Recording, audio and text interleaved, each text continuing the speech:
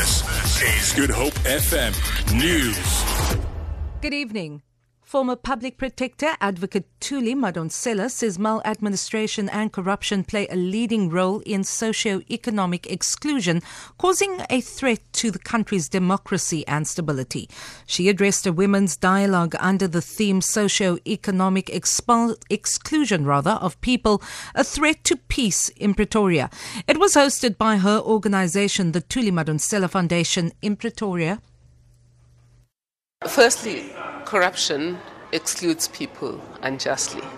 I've seen young business people who work hard for the service they would want to provide to government. They get excluded in favor of somebody who has no clue what are they doing, and that discourages the people who would like to offer a service and they're capable of doing it. And that would be discrimination.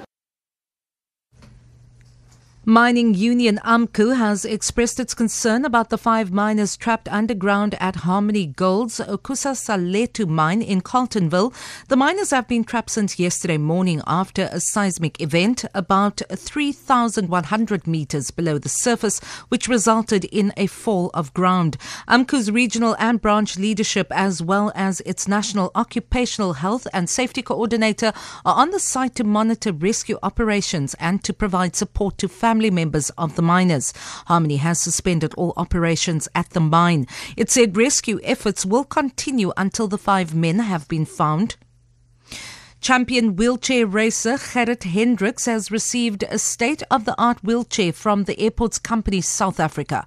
The gold medalist was one of the winners of South Africa's premier wheelchair race, the Outeniqua Challenge, earlier this year. The chair was designed by Paralympic gold medalist Ernest van Dijk. Hendricks says he has many goals in sight. My main aim is to beat Ernst van Dijk. That is what I'm aspiring to. That is why I train. So, and I know Ernst is a very, very, very good racer. So that means I have to train hard. At this moment, I'm training about 6 days a week, and I'm training in the morning and in the evening. But I know I have to up that. The town of Rockport in the United States is said to be the hardest hit by the Category 4 storm which hit the area late yesterday.